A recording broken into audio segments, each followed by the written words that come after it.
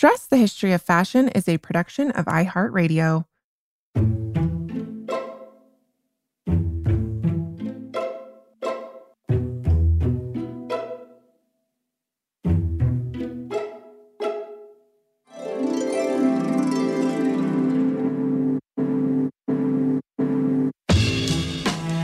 There are 7 billion people in the world. We all have one thing in common. Every day, we all get dressed. Welcome to Dressed, the History of Fashion, a podcast where we explore the who, what, when of why we wear. We are fashion historians and your hosts, April Callahan and Cassidy Zachary. Dress listeners, Halloween season is upon us. And I must say that for me personally, the phrase favorite horror movie is a bit of an oxymoron. Yeah. I'm in the same boat with you. I think I've seen one that was so terrifying to me that I didn't sleep for like months and months and months after that. Yeah, I'm not a fan of horror movies at all, actually. And it kind of started when I watched the Texas Chainsaw Massacre, the original Texas Chainsaw Massacre. I was 18 years old. I literally slept in my parents' room on the recliner for a week. I was so scared. I just don't like that feeling. I don't like being terrified. So I much prefer the campy Halloween film genre that includes movies like Hocus Pocus, Addams Family, Death Becomes Her, such classics. I love them. Fan or no fan of the horror genre, however, I was not going to miss the opportunity to have costume designer Lisa Jensen on the show for our 4th annual Halloween-themed episode. Yes, and just a side note, Death Becomes Her is one of my all-time favorite movies. I might have just rewatched it for the bajillionth time last month. I watch it every year. It's so good. So good. Classic. So Lisa is now retired, but her career in film and TV spans 30 plus years. And one of her very first jobs in Hollywood was as the costume supervisor on A Nightmare on Elm Street.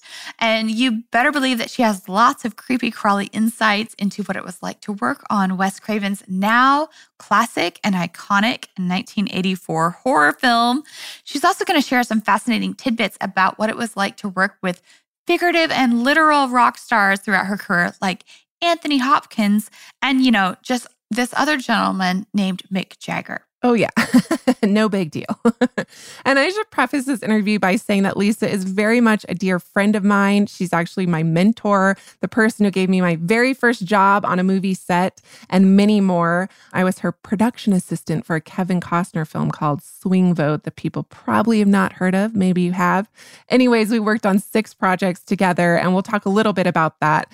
But in general, this interview was just a treat for me in more ways than one. And I wager it's going to be a treat or a trick or treat, more on the treat side, for our Dressed listeners. Without further ado, Lisa, welcome to Dressed.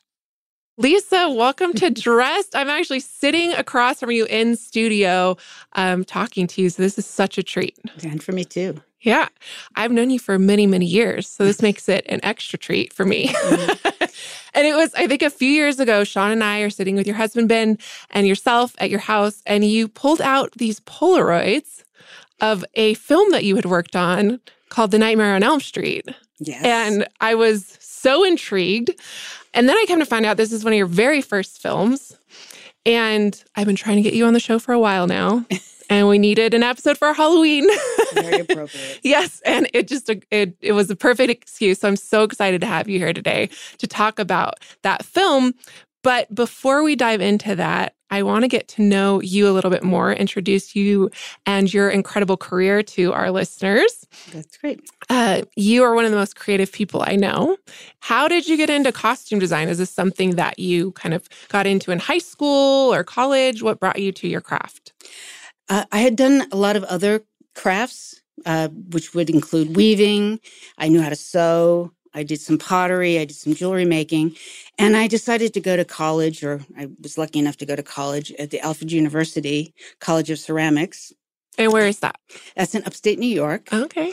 In the 70s. And I studied there for a few years, thought I learned enough, and got a couple of teaching jobs in Toronto, Ontario, and taught, worked in a basement studio, and just kind of said, what am I doing with my life? So I'd done some dancing. So I studied at the Toronto Dance Theatre. and did modern dance, and studied mime, and studied with Lindsay Kemp Theater, which was in town doing a theatrical performance, and they gave workshops. And I realized that the world was really quite bigger than just pottery. And I decided that now is the time that I wanted to move to New York City.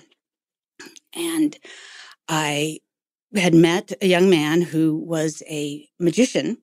And he said to me, well, when you go to New York, can you learn how to make those costumes with all the pockets in it? And then you can help me with my magician act. And I went, what? Well, that was kind of silly. So I got to New York. I took classes at the Alvin Ailey School and quickly discovered I was not a dancer by any means in a New York way. So I knew how to sew. I went to the Public Theater, New York Shakespeare Festival Public Theater, and walked into the costume department and saw they were building Coriolanus for Shakespeare in the Park. And it was this giant fantasy factory of costumes. And I was blown away. So I stayed there sitting on the bench until they decided that they would see me and they would look at my little sewing projects that I brought in and then hired me. And that's wonderful. Yeah. So how long did you do that? Because I had no idea that you had a career at Shakespeare in the Park in New York. Yeah, I worked at the Public Theater, which was my education in costumes, for 4.5 years. And making costumes. And I worked from sewing labels in costumes to doing more stitching. Then I ended up getting a draping table because I was like so interested in learning all the bits and pieces. I was a draper for a while, and then the dyer traveled on, so I became the dyer for about 1.5 years. I worked in the millinery department, and I just learned everything. And because the Public Theater has 9 theaters inside the Public Theater, plus the Shakespeare in the Park, 2 productions a summer, and then also some of their shows that were Broadway shows that had costumes made there. I was able to work with a lot of really great designers, even though I was, quite removed from them. So I got to watch how designers design theater. Yeah. And my training's obvious, my early training's in theater as well. And it's definitely, especially once you transition into film, which we'll talk about in a minute, it's a completely different type of training. Yeah. And it's very hands-on. It's also very immediate. Like you get to see your work come to fruition and you get to experience that live audience response and seeing your work on the stage. There's nothing quite like it. Yeah, but on the stage, it's very far away. That's true. So then, so you're in New York. And then in 1983, I believe, you make this huge leap, both geographically speaking and in your career, because you moved across the country to Los Angeles. And I'm wondering what brought you to LA to pursue costuming and film and television, and what was your early career like? Well, it was yet another long and dreary winter in New York. And if anybody's lived in New York, you look at you walk in the snow and you're about to take a step and go across when the light changes. And you end up many times stepping into at least 6 to 8 to 12 inches of slush.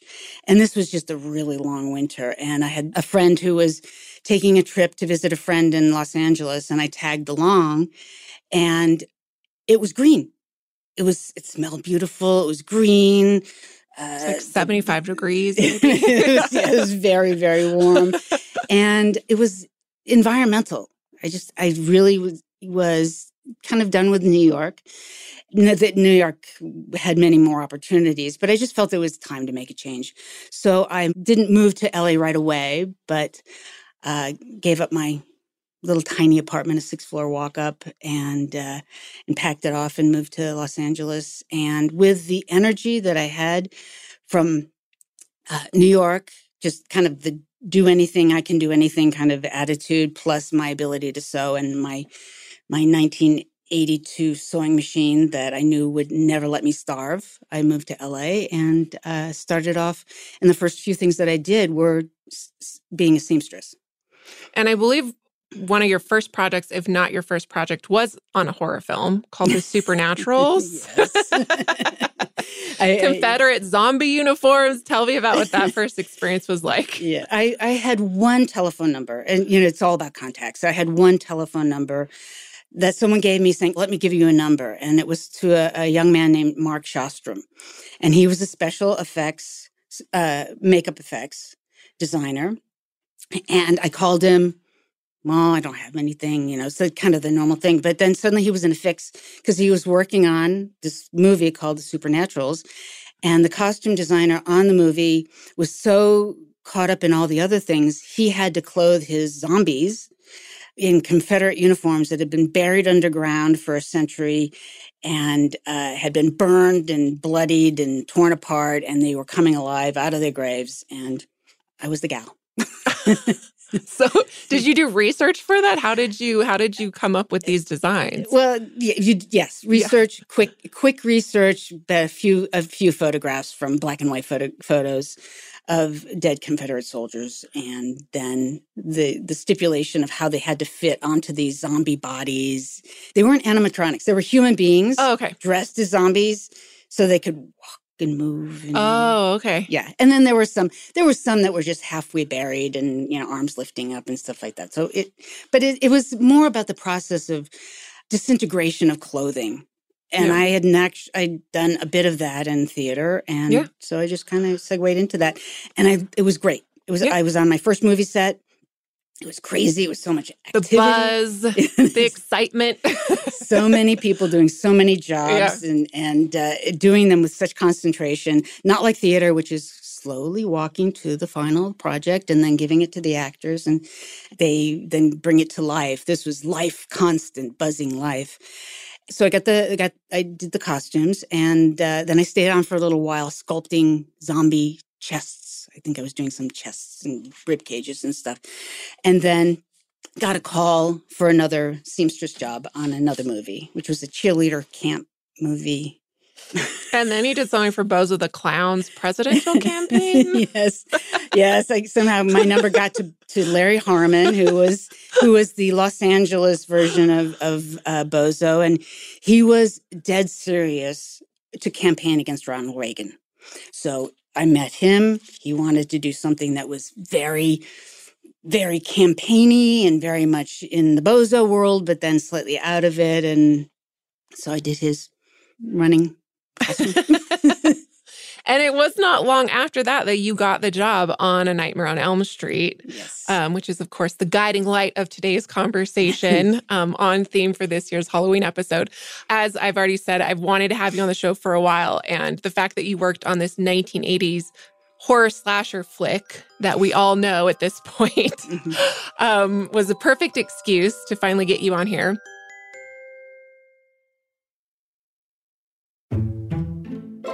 So for the audience who doesn't know, maybe, what A Nightmare on Elm Street is, it's a 1984 supernatural slasher horror flick directed by Wes Craven that centers around these 4 teenagers who are haunted and even killed in their dreams. And the fact that they're killed in their dreams means they're killed in real life. And of course, this is all centered around this murderous villain, Freddy Krueger.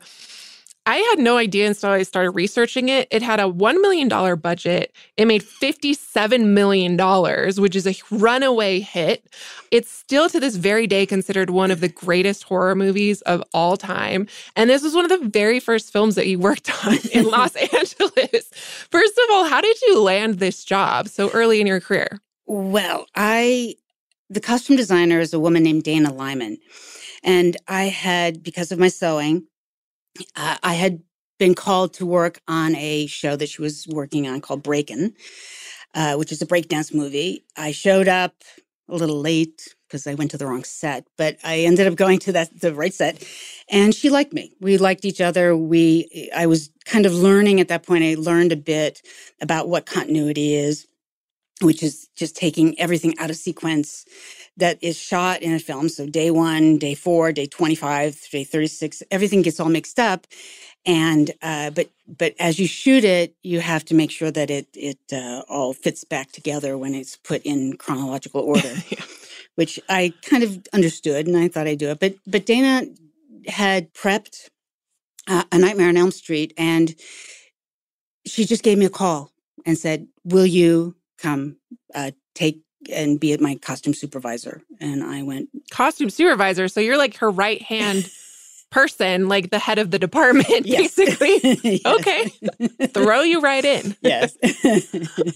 Yeah. And it was in the days of non-union. There wasn't big protocol on how jobs were doled out and what experience was needed. It was kind of the department head's decision to hire whoever they felt was appropriate for the position. And she decided I was.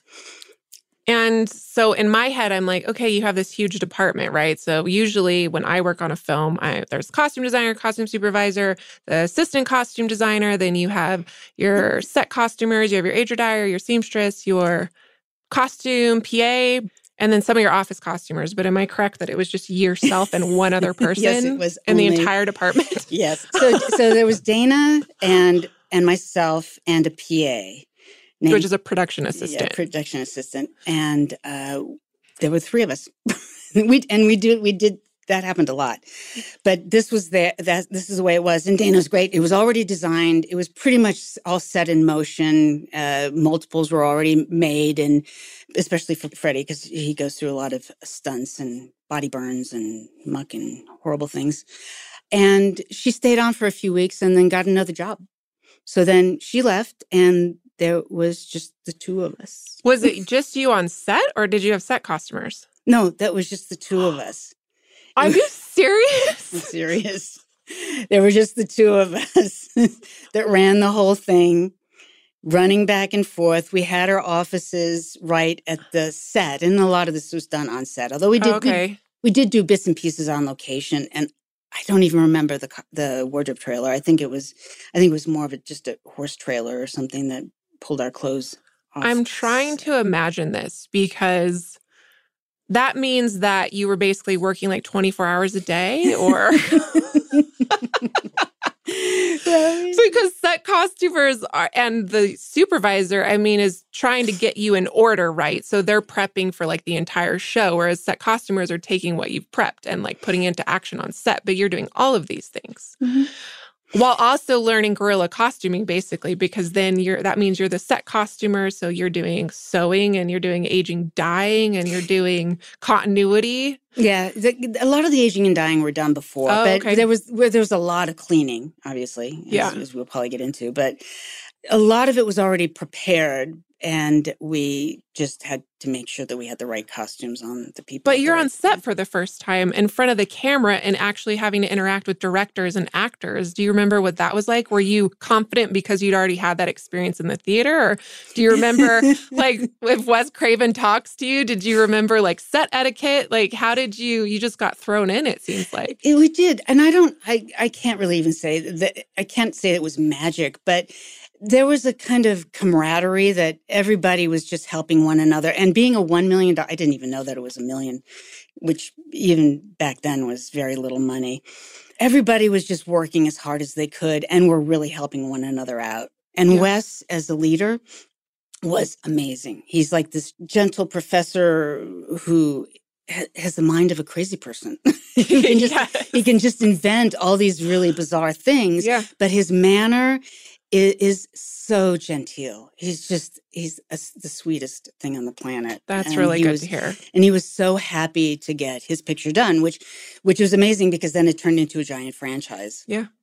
Yeah, just some facts about this film that I looked up is, so I didn't realize this. Freddy Krueger is actually named after one of his bullies.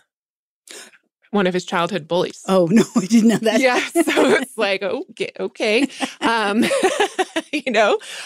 Getting a little payback there. Mm-hmm.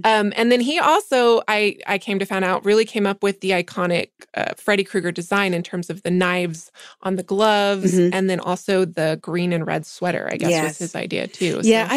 I think that this is something that was really brewing mm-hmm. with him for a long time. And again, because I wasn't part of the prep, I can't say how all of the ideas landed mm-hmm. to be realized in costumes and sets and things. But I knew that he was just bubbling with it was his baby. It was his creation. And he had all these really great people and a lot of people who were young in their careers, because we were all pretty young back then, who ended up becoming producers and designers and directors. Johnny Depp, like Johnny his very first film or something. It was his first film, first day on. Oh my gosh! Yeah, first time on set. Amazing. Yeah. So everybody was really just all working together. It was a very generous kind of feel. Yeah. So it didn't have the formality that movie sets do now.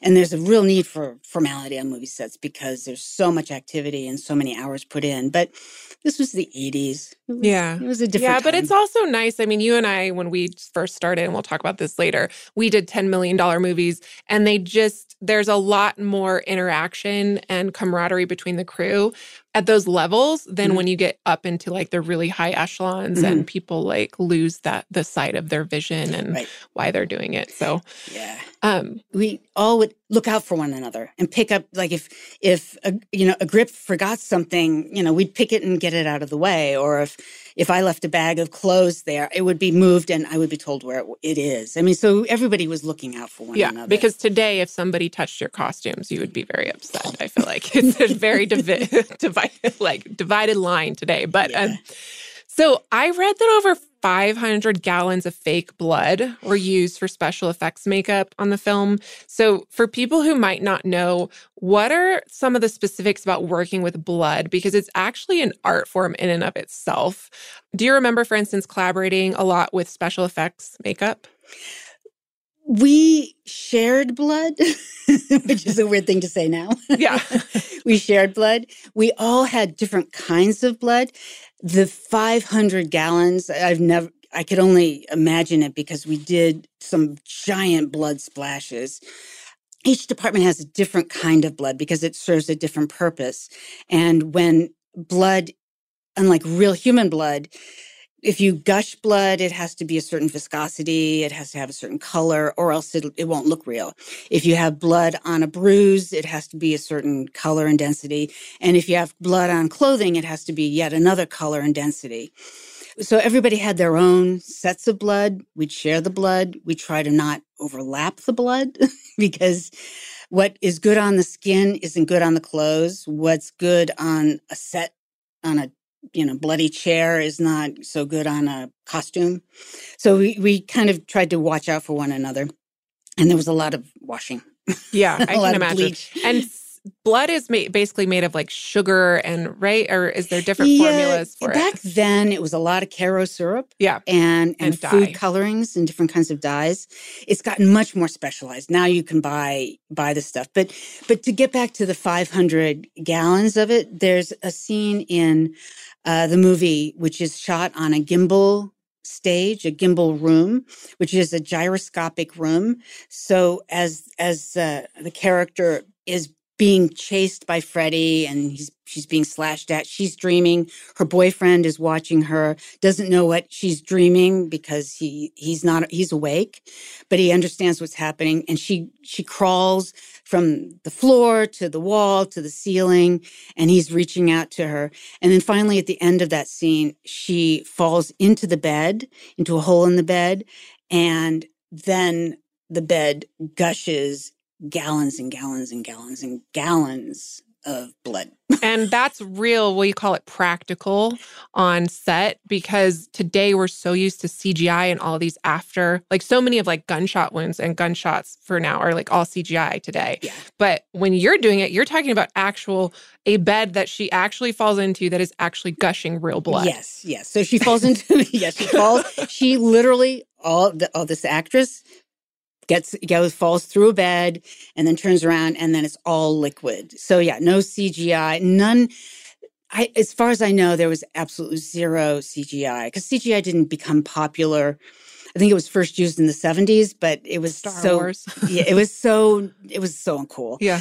And so everything was really practical. And then in the 90s, that's when CGI got much more refined and was used. So this was all real. Every bit of slime and ooze and blood and snakes and centipedes and maggots. Were those real? Those were real. They were all real.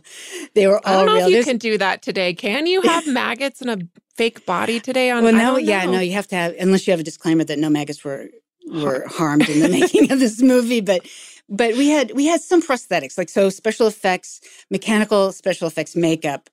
We had a fake head, which we only shot from like under the nose up.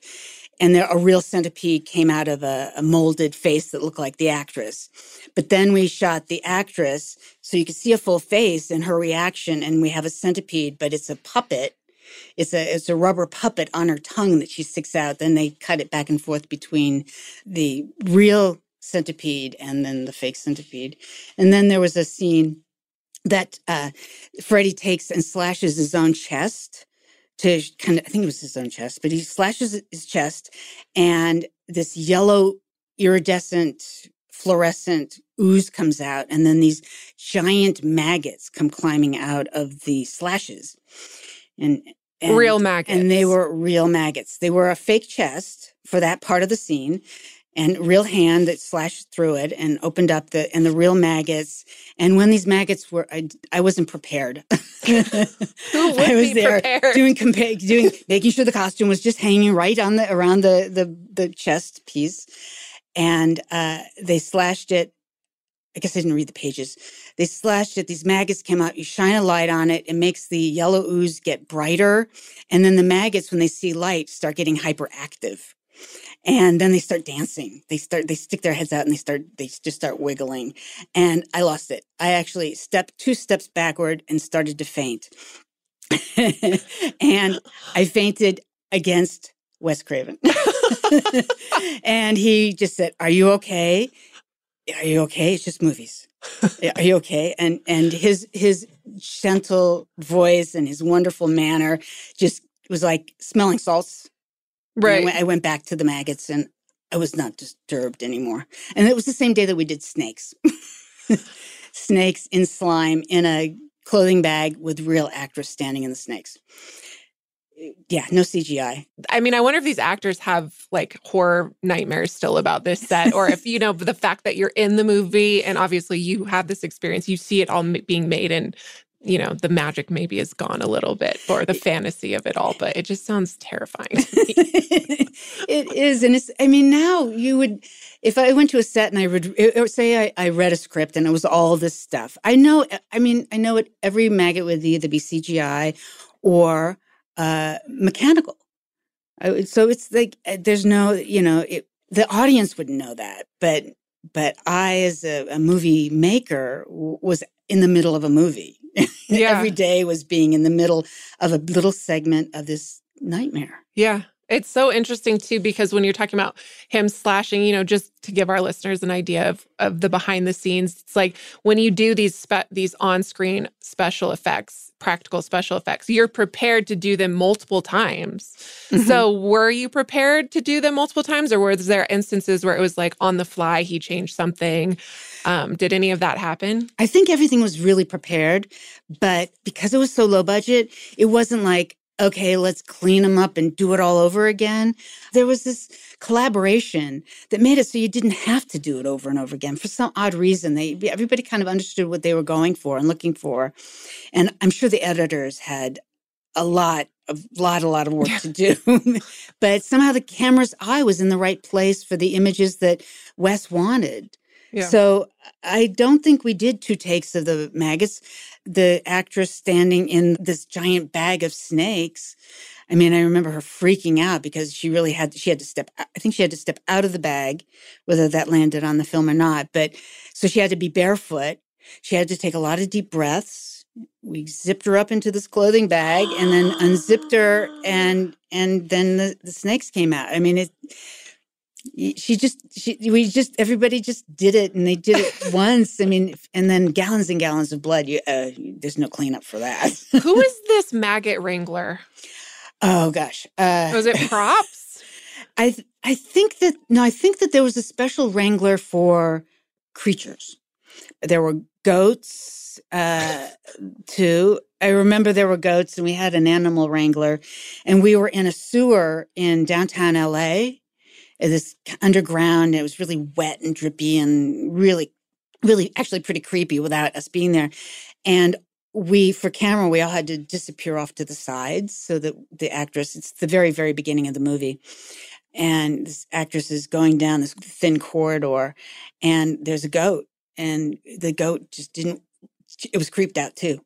So the goat would run towards us. We'd make sure our hands weren't shown, and we'd push the goat back into the camera, into the camera. We just kept taking turns kind of trying to wrangle it because it was untrained. But we did have somebody who was in charge of the critters. Yeah. Animal wrangler, listeners, is someone who takes care, wrangles the animals on set. And there's lots and lots of rules today. I don't know if there was in the 1980s about what you can and cannot do with animals, and actually even with spiders and maggots. So, and then you also did, if I'm not mistaken, live burns on camera. Yeah, there was always terrifying. Yeah, which is always terrifying. So I came from theater. If there was fire, it was usually a crackly sound, some tissue paper with some red light on it. And you say, that was fire. Well, this was a full body burn where a stunt person gets dressed up. And I never watched these kinds of films, so I never really even knew what that was about. But a stunt man in this case, gets dressed up. He's wearing gel to protect his body. Then he's wearing Nomex to protect from the flame. And then he's wearing more gel on top of that. And then the costume is put on top of that. Yep. And then they put a burnable substance. I think it's a kind of alcohol, which burns cold, but still burns and lights up. And then they light him. And then he starts running through the scene burning. Yeah, the stunt person, not the actor. Not the actor. But the thing about burns, no matter how cold it might be, is that it robs all the oxygen out of away from the body that's on burn. And it was a full body. It was from toe to head. All the arms, he's flailing, he's running. And it was really frightening. Yeah, very, very scary. I think we did a movie together, St. John of Las Vegas. I believe there was a full body burn on that. Yeah. It's really fascinating to watch, but then you realize, I think it was one of the makeup artist's husbands who was the stunt guy who was getting burned that day. It was like terrifying. It's terrifying. And the stunt guys love it. They live for it. Yeah, but they also being a stuntman it seems like it's kind of a macho, crazy, I'll do anything kind of thing. They're incredible brother sisterhood. They take care of one another. They spot one another. And they're so well trained. Yeah. They're so well trained, and they know all the safety protocols. They know when to know when somebody's in trouble and not. And it's a ballet. Even though on film you see one person flailing around, burning to death, there's a whole group of people who are making sure behind the scenes. Making sure that person is completely safe. Yeah. And costumes usually just hands off the garments to the stunt guys, and they're responsible for getting them fire coated and up to code because you don't want that responsibility. I think actually at that point I was dipping it all in fire retardant. Oh my gosh. I didn't know. And I think that the costumes were aged to get this really great, beautiful, greasy quality to his costumes. I think they were aged with a certain amount of grease, which is also flammable. So I was like, I was taking terrified. I was terrified and taking every note that I could and going to the special effects person over and the stunt people over and over and over again. Is this okay? Is this okay? Is this okay? So yeah.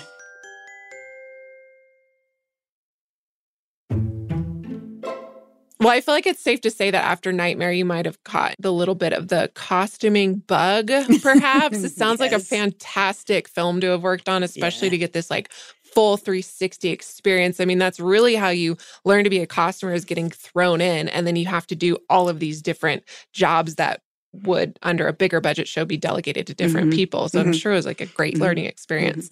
This is kind of the beginning of a long career in film costuming. And actually, in just 3 short years after A Nightmare on Elm Street came out, you were designing your very first film, which is the 1987 cult classic Mannequin. Yes. And it stars Kim Cattrall of Sex and the City fame, and Andrew McCarthy, and James Spader, who had actually either the movie came out before or after, I'm not quite sure, but they had just been in Pretty in Pink together.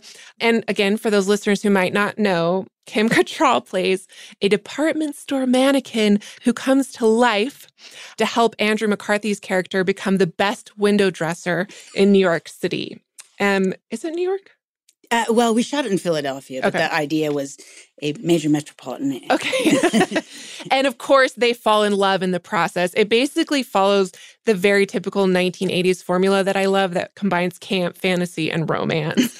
There's a lot of really fun 1980s fashion in it, worn by Kim Cattrall's character, but also the flamboyant window dresser Hollywood. Can you just tell us about designing your very first film, what that was like? Especially going from the horror film set to a very, very different type of movie. Well, in the meantime, between Nightmare on Elm Street and this, I did do a fair amount of rock videos. Oh, fun. So I kind of got my feet a little more wet by... They're very quick shoots, rock videos. There's some concept meetings with the band and then with the director and with the production company. And then within a week or so, you're shooting a small film and you're seeing what film looks like. So my costumes and everybody else's work. But for my education, was seeing my costumes on film immediately. So I got to see what read and didn't read and what things were over the top that I learned from theater that you really shouldn't do unless you want certain kinds of effect in film. So I learned a lot of that. And one of my rock videos that I did, which I can't remember what it was. I know I was going to say, anything we've heard of, we might have be familiar with. Oh, gosh. No, I should have done more research on my rock videos. It's okay. It got me mannequin. We shot in the Grace Mansion in Los Angeles, and it was very stylized. It was high fashion and low fashion. So I brought my book in, which that was the last thing I had done, and they liked it. So I got hired for that, and it was going to be my first film. And at least at that point when I got hired, I knew the scope. Right. You've gotten a really good training, I would say. Yeah. The scope of what it would take to do a production and how to break down a script. And so I got it. Now, to say it's high 80s fashion, well, it was the high 80s. I'm going to say, I thought the fashion was spot on. And do you remember if you were purchasing or making designs for Kim's character? Because I actually have known you for a very long time. And when I start watching your films, I see a lot of some of your personal style in some of these. Some of these designs. So I'm like, that totally could be a Lisa Jensen design. So were you designing and making stuff, or was it store purchase? It was both. It was both. So for some of the scenes that had to be more flamboyant and be not looking like ordinary clothing or any particular designer. And I to buy design and to build design, back then I still could find people and I could sew myself. And so there was shortcuts to making costumes. I did a lot of sketching and I had a lot of things built. And I had a company called Muto Little who built a lot of the clothes for both Kim and for the store mannequins that come to life in certain of the scenes. And I was able to, with her character and with some of the characters and with Hollywood characters, to take what I like to do, which is exaggerated clothing for characters because they have their own sense of bizarre reality and style. And particularly Hollywood, the character Hollywood. So fun. Yeah. He was really a gas to work with because anything was game with him. He was playing a flamboyant, crazy person, and I was able to dress him as wildly as I wanted to. Yeah, all the fun 1980s fashion that you can imagine, he basically wore. Yeah. Eccentric 1980s fashion. Like the sunglasses that have that are pointed on one side and circular on the next. And then all the different colors and overalls and super fun. Yeah. And a lot of the stuff was downtown fashion. I mean, there was just what you could get a fair amount of it. And with alterations and dyeing and dyeing and coloring it differently and taking clothes and splitting them apart and adding different pieces to it. So it didn't have to be built from scratch. With Kim's clothes, there was a combination of shopped and built, but a lot of sketching, a lot of building, and it was really What wonderful. department store did you film that in, by the way? And we shot in Wanamaker's in Philadelphia, and this is my first movie. So I'm gung-ho. I know how many hours it takes to do what you have to do. And I know I'm not going to sleep for 6-8 months. It's just going to be on. And then when we got to Philadelphia, the reality of it hit us is that we could only shoot in Wanamaker's after store closing That's what I was wondering hours. about, because I'm like, there's no way they took an empty building and dressed this. This is No. like an actual department It was an store. actual department store that was open during the day. So we get in there, we start to get ourselves ready at about 6 o'clock, and we get in there at 6:30. Then we'd start working, and then we'd work all night long, and we'd be coming out bleary-eyed while people were going to work, and then we'd go watch dailies when we used to watch dailies, and we'd kind of get our heads ready for going to bed, some of us, and some of us had to go shopping. Well, I just want to say that this is very much a cult classic, and that your work is still cited today. I mean, Kim's motorcycle outfit, I was Googling, was recently on a 10 most iconic rom-com outfits from the 80s list. The outfit she wears when she gets on the motorcycle. And then Andrew McCarthy recently posted this meme. Did I send this to you? No. So the Sex and the City reboot is coming out. Kim Cattrall is not part of the Sex and the City reboot. So there's a picture of the three ladies, sans Kim Cattrall, walking down New York. And somebody photoshopped Andrew McCarthy from Mannequin carrying Kim Cattrall. and he says under it, "I thought they'd never call." It's just so funny. I'm like, that's Elisa's work right there. Still relevant to this very day. You went on to do a whole host of films after Mannequin. You did Richie Rich. You did Grumpy Old Men and Grumpier Old Men, two of actually my favorite movies growing up. Three, actually. I watched Richie Rich a lot, too. Sean and I talk about that. What was it like in Grumpy Old Men and Grumpier Old Men dressing three of comedy's greatest talents? You have Jack Lemmon, you have Walter Matthau, and Burgess Meredith. Yes. That had to have been a hoot. They were crazy and wonderful. Yeah. They were who they are. They are friends. They're enemies. They're old guys. They hate to get dressed. They hate to try on clothing. Hate fittings. They hate fittings. They hate fittings. And they trust the costume designer, but there's a whole protocol process that you do of doing fittings so that the director, the DP, and the producers can all see what everybody's going to be wearing so that they aren't surprised on the day of the shoot. So they were fun, Yeah. I mean, in a hot, stuffy fitting room, you're putting on clothes that they're going to wear at 12 below zero. So, there's a little bit of pushing and shoving, but everybody got their clothes and everything was really, everybody was really happy. But the real magic was working with Anne-Margaret and Sophia Loren on the two. My first movie theater movie was my babysitter took me to Bye Bye Birdie. Wow. So I was working with Anne-Margaret. So that was really, really just amazing because I can see the young woman that she was to the mature woman that she plays in this character, both in her character, but also in the person who is behind the character, and to honor the character and to honor the person at the same time, and to honor the delicacy of her age and playing a love interest. And that was wonderful. And then that was really, really, really wonderful. And then Sophia Loren is, everybody's icon, the most amazing person. And she comes from a very European style of movie making, which has a protocol and politeness that I learned a lot from. I went to her house to do my first consultation. I met her kids. She looked at all my sketches. We just did this very gently, and then we had a meeting after that. And I was actually asked to not take her measurements, that she had a dressmaker, that she would take that this person would take the sketches and build the corset and build the costumes on top of. So it was so it was this really long kind of process. And luckily on this movie, we had some time to do that. Mm-hmm. But the thing is the house that built the costumes hadn't put a tape measure around her for a long time either.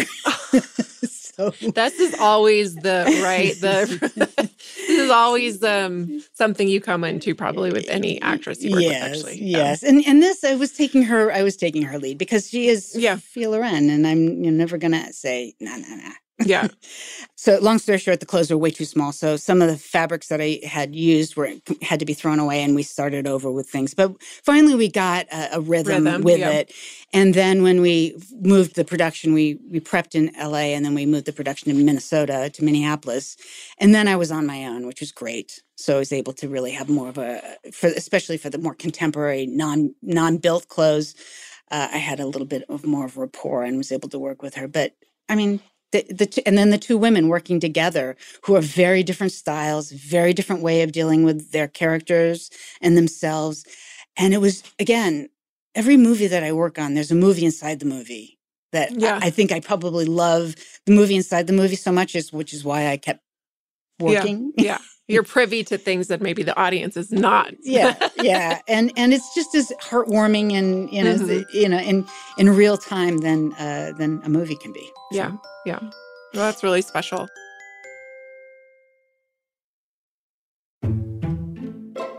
Another movie you worked on was George of the Jungle, starring Brendan Fraser in 1997. And this is actually where you met your husband, Hollywood makeup artist royalty, Ben Nye Jr. Hi, Ben. Hi, Ben. What do you remember from that experience? Ben or the movie? Both. I met Ben at a meeting, which was hair, makeup, and costume.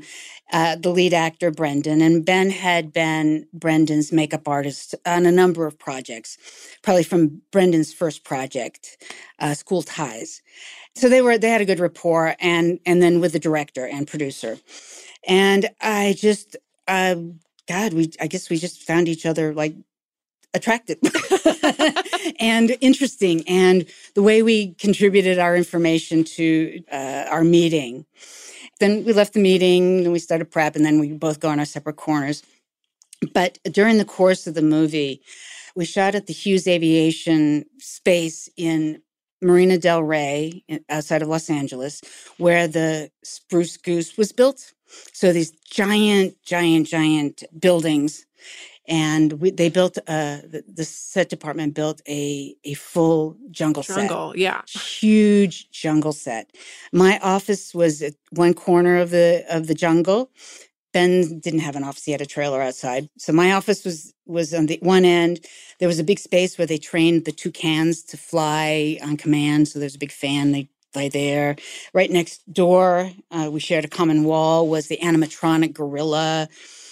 We had lions that you could hear roar outside the set that would roar every morning. We had orangutans, and we had elephants. We had Ty the elephant, which Ben had to make up because Ty was the wrong color elephant. Are you serious? That's amazing. So they had to make up this whole giant elephant because it was a pink elephant, and the elephant is an African elephant. So he made up. But so I would find outside my door of my office in the morning, I would find flowers. Cookies. In fact, it was in the basket of my bicycle because the set was so big, we'd ride bicycles from one end to the other so we can get places faster. And I was courted in the most beautiful, gentle way with jungle setting.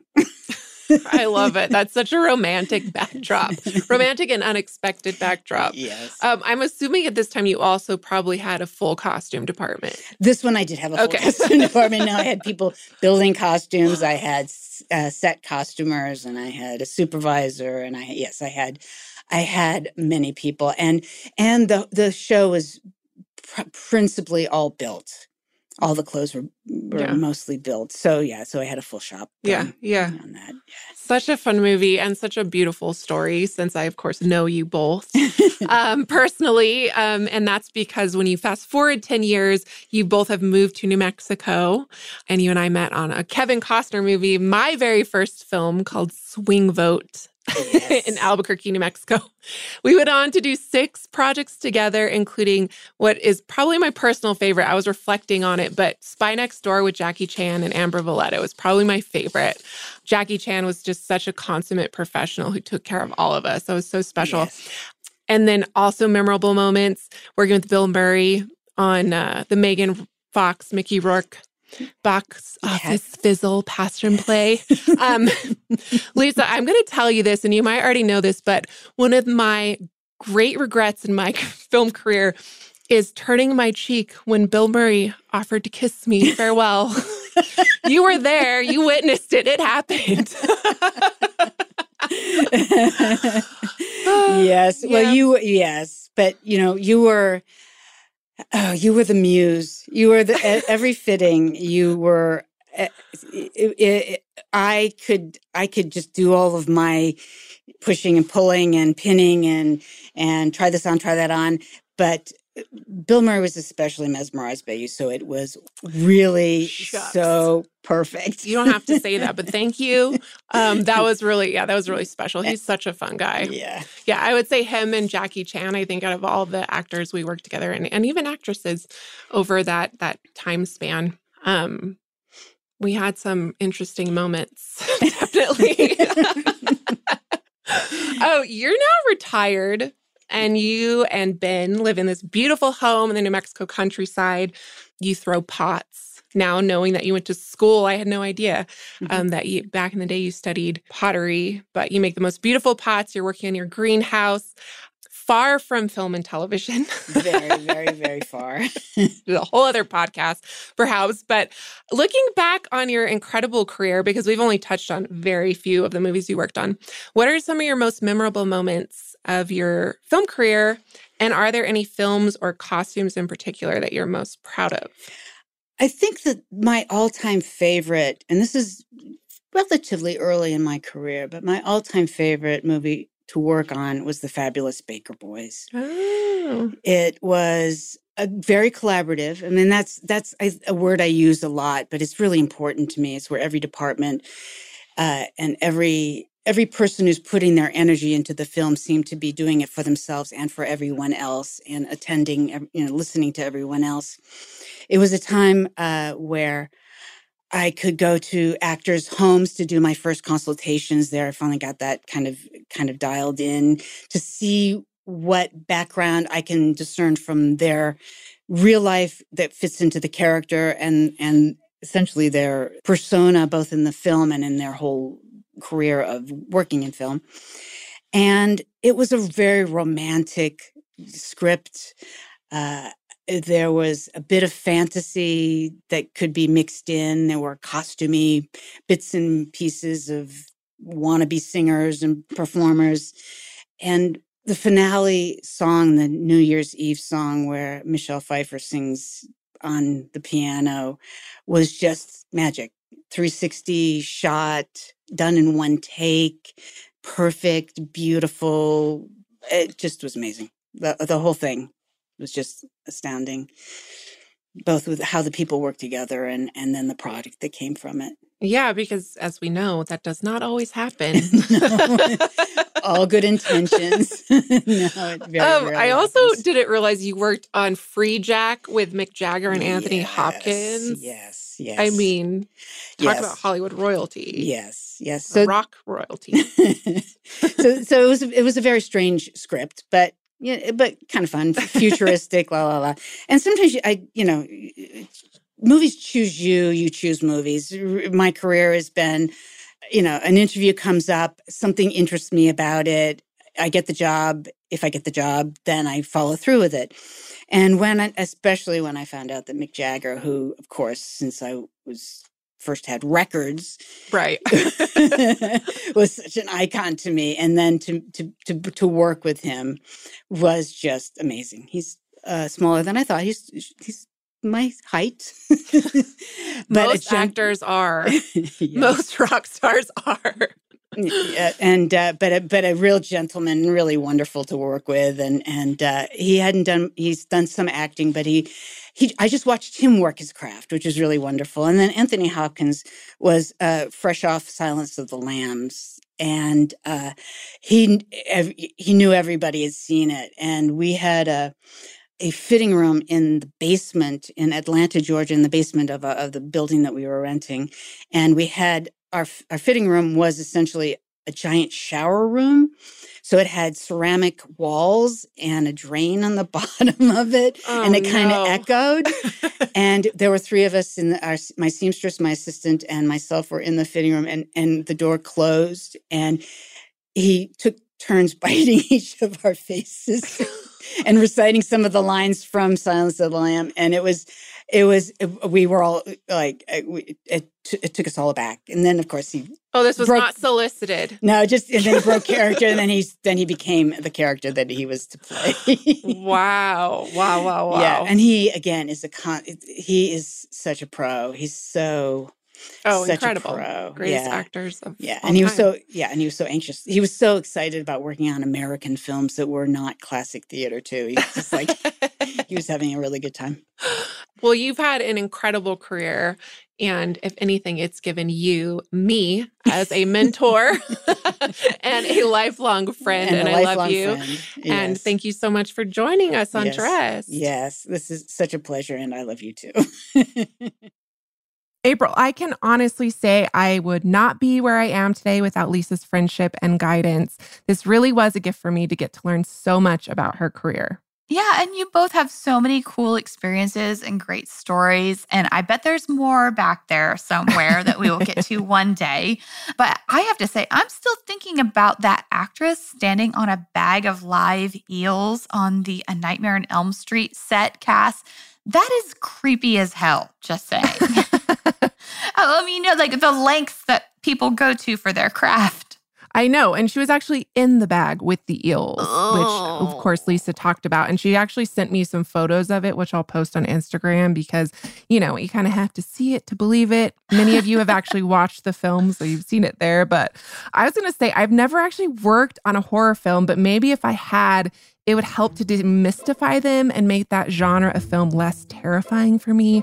But I don't know. When Lisa started talking about the live maggots and the live eels on the Nightmare set, I mean, these are what nightmares are literally and cinematically made of. So I don't know if I could do it. Yes, same. I'm right there with you. I think that does it for us today, Dress listeners. We wish you all a very happy and safe Halloween this season. May you consider what creepy and crawly films might have inspired your favorite Halloween costumes next time you get dressed. Remember, we love hearing from you, so please email us at dressed@iheartmedia.com. You can also direct message us on Instagram at dressed_podcast, where you will always find images accompanying each week's episode. And you can follow us on Facebook at Dressed Podcast without the underscore. If you have a moment and you would like to take the time to rate and review us on your podcast listening platform of choice, we appreciate your support always. And also, special thanks to our producers, Casey Pegram, Holly Fry, and everyone else at iHeartRadio who makes the show possible each week. More Dressed coming your way soon.